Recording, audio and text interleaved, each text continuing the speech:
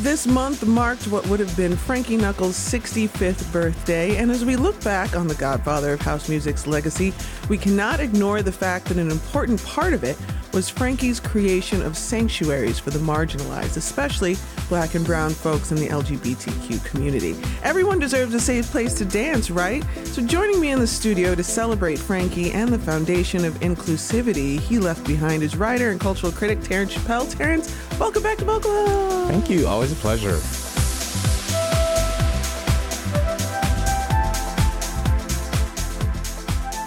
Let's go back to the nightlife scene that existed in Chicago in the late 70s and early 80s as house music was beginning to take hold in the clubs. Can you paint me a picture of that scene? Well, Frankie Knuckles truly is the godfather of house music. It's the birthplace of house music is in Chicago, and it's really in the Warehouse. And the Warehouse had Frankie Knuckles as its musical director, and it really became this sanctuary for marginalized communities, in particular LGBT people, and very much gay Black men who were kicked out of the communities, disowned from their families for their sexuality. And it was started in 1977.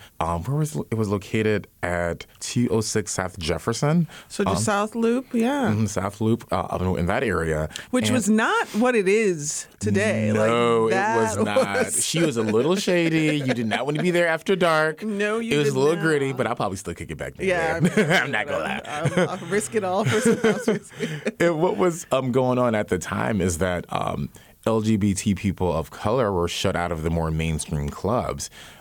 They had to show multiple forms of ID. They were often denied entrance, and even if they were granted entrance, they were not treated very well. So the Warehouse really became this hub where people can get it in, live and love authentically, and really be themselves, not out of fear of being condemned by their own community they came from, or a different community who just didn't want them there. Yeah, and it's hard to imagine in 2020 a nightlife scene where brown and Black and queer people were told no, considering we are the ones that hold the party together. We're the ones that drive the culture.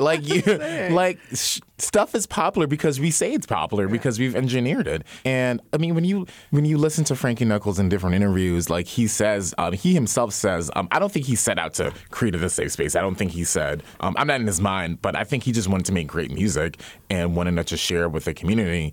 And because of, his own identity, other people felt very comfortable to go there and be themselves. And it really became the spot where people got it in, where people chilled and could again live their truth. Talk about the Warehouse and what was good about that scene and why it felt so welcoming to so many people.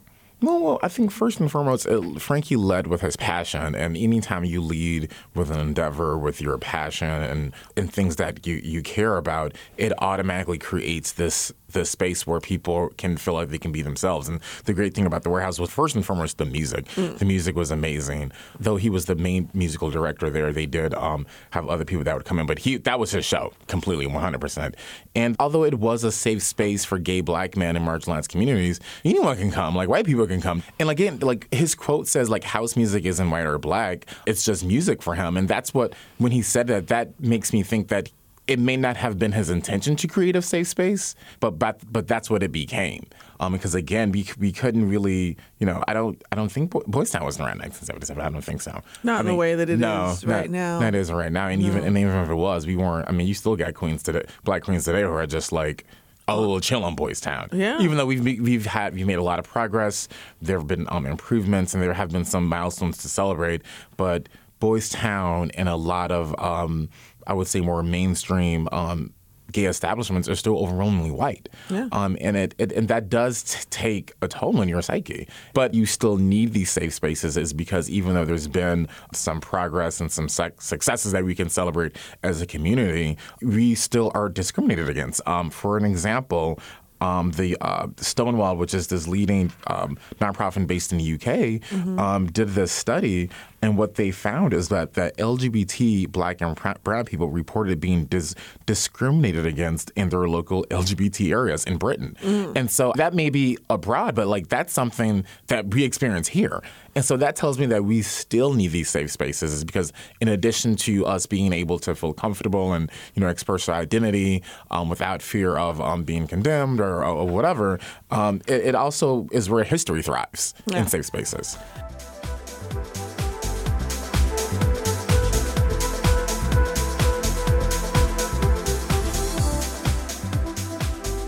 We have shows like Pose in 2019, 2020 that represent a dramatization about the late 80s and early 90s in the time that the warehouse occupied and what it looked like for folks on the fringes to come together. And that's, like I said, it's a dramatization. But in 1990, the world's most perfect film, Paris is Burning, came out. It's a documentary. And it pulled back the curtain of that life for people who maybe did not have any idea that was going on. And Black and brown queer people built this New York ball scene. And I want to play a bit from that to kind of talk about the need for these spaces where these young people finally felt safe to be themselves. This is Pepper LaBeija.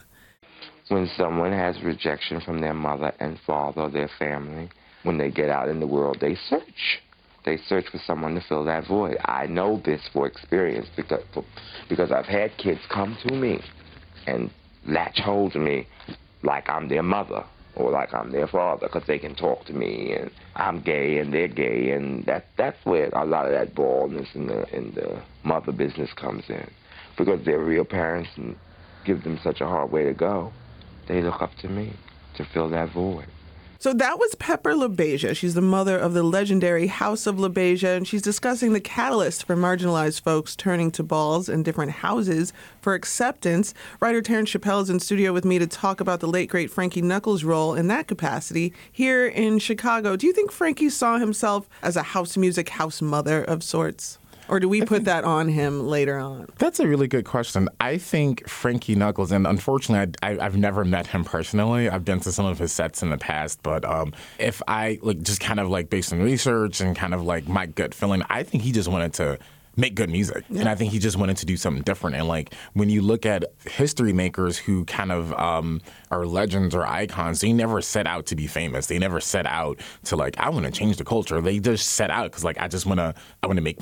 I think he wanted to make the community a better place through music. Yeah. And it's your classic example of if you build it, they will come. And I think I think he just welcomed all people. And again, it just became because of his own identity and because he was so great with kind of sharing his passion and his drive. It became this safe space, and you see iterations of the warehouse. Unfortunately, a lot of it was funny when I was preparing for this interview. I was trying to think of, are there any current places like the warehouse, and it's not that many. Because historically, gay Black clubs back then also became meeting spots for Black men to meet and discuss HIV and the AIDS epidemic. And I know on South Shore there is Jeffrey's Pub. Yeah. There's Club Escape, but those are the only two I can think of. Yeah. I mean, Queen, which although it is very fun, Queen at Smart Bar, which is this monthly residency for listeners who don't know about, not monthly, weekly residency every Sunday, where they often play disco and house music. They had one this past Sunday where they were playing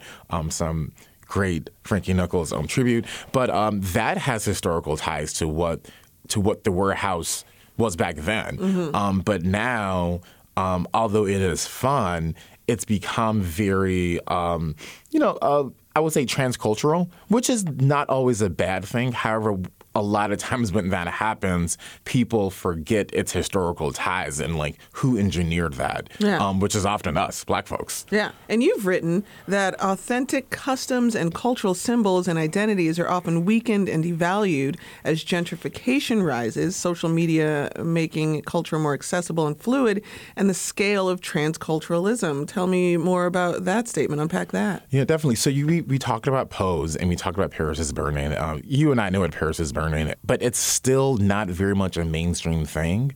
for example, when Madonna came out with the voguing video, and I was guilty of this. I didn't know voguing came from the streets of Harlem in New York, and it was by these LGBT Black and brown homeless youth. I thought Madonna was the one that started it. And I'm trying to think when I found that out. Yeah. And so that, and I can't think of it, I can't remember when I found it out, but I think Pose did a great job of kind of providing that historical context of no, this is how it started. Yeah. And the idea of chosen family. And that's what we didn't, and not to down Madonna, I got love for Madonna too, but that's where it's really about, voguing and this idea of houses is about, it's this whole concept of chosen family because your blood family either disowned you and kicked you out. And so when you do listen to something like a Madonna voguing or who else, or when the Kardashians get the cornrows and you kind of, in their front and center and they're kind of doing this thing, you don't know the historical significance of it. You don't know why voguing, no, this was an escape for these kids. This is how these kids literally survived. Yeah. And really ninja of kind of being a house mother and being a leader. And he said something so powerful when he said, you have to have something to offer to lead. Yeah. And I think you see that in Frankie Knuckles. And so when you do see these current iterations of for an example, pick on Queen, Queen, which is fun, you just kind of go, you don't know what they were trying to model Queen after. It's this current remix of the warehouse kind of, and the purpose of the warehouse really, it became the safe space and destination. So that's why it's so important that we have these discussions and that we do I like to kick it too, but we do go to sometimes discussions. I think Rebuild the Foundation does a great Rebuild Foundation on the South Side, Stony Island Arts Bank has their Frankie Knuckles vinyl collection. Yeah. And this past weekend they did a great job. They had DJ Dwayne Powell choosing different vinyls from the collection and my God, I'd be so nervous. It was amazing, yeah. And so that's why you kind of need people you need institutions like Rebuild Foundation, and you need institutions like the Frankie Knuckles Foundation to really propagate what house music is about and what it created historically. Well, I'm glad that we've been able to have this conversation to let this generation's legendary children know this history. Terrence Chappell, thank you for joining me. How can people find all of the work that you do for all of the people online? For sure. You can follow me on Instagram. I'm Terrence_Chappell. Yay. And same on Facebook. Thank you for all of the work that you do, and thank you for helping us all remind folks that Frankie Knuckles may not be here in body anymore, but his spirit and his legacy is baked into the spirit of Chicago. So always, of course. Thank you so much. Listen to some house music today. Get it in, folks. Yay.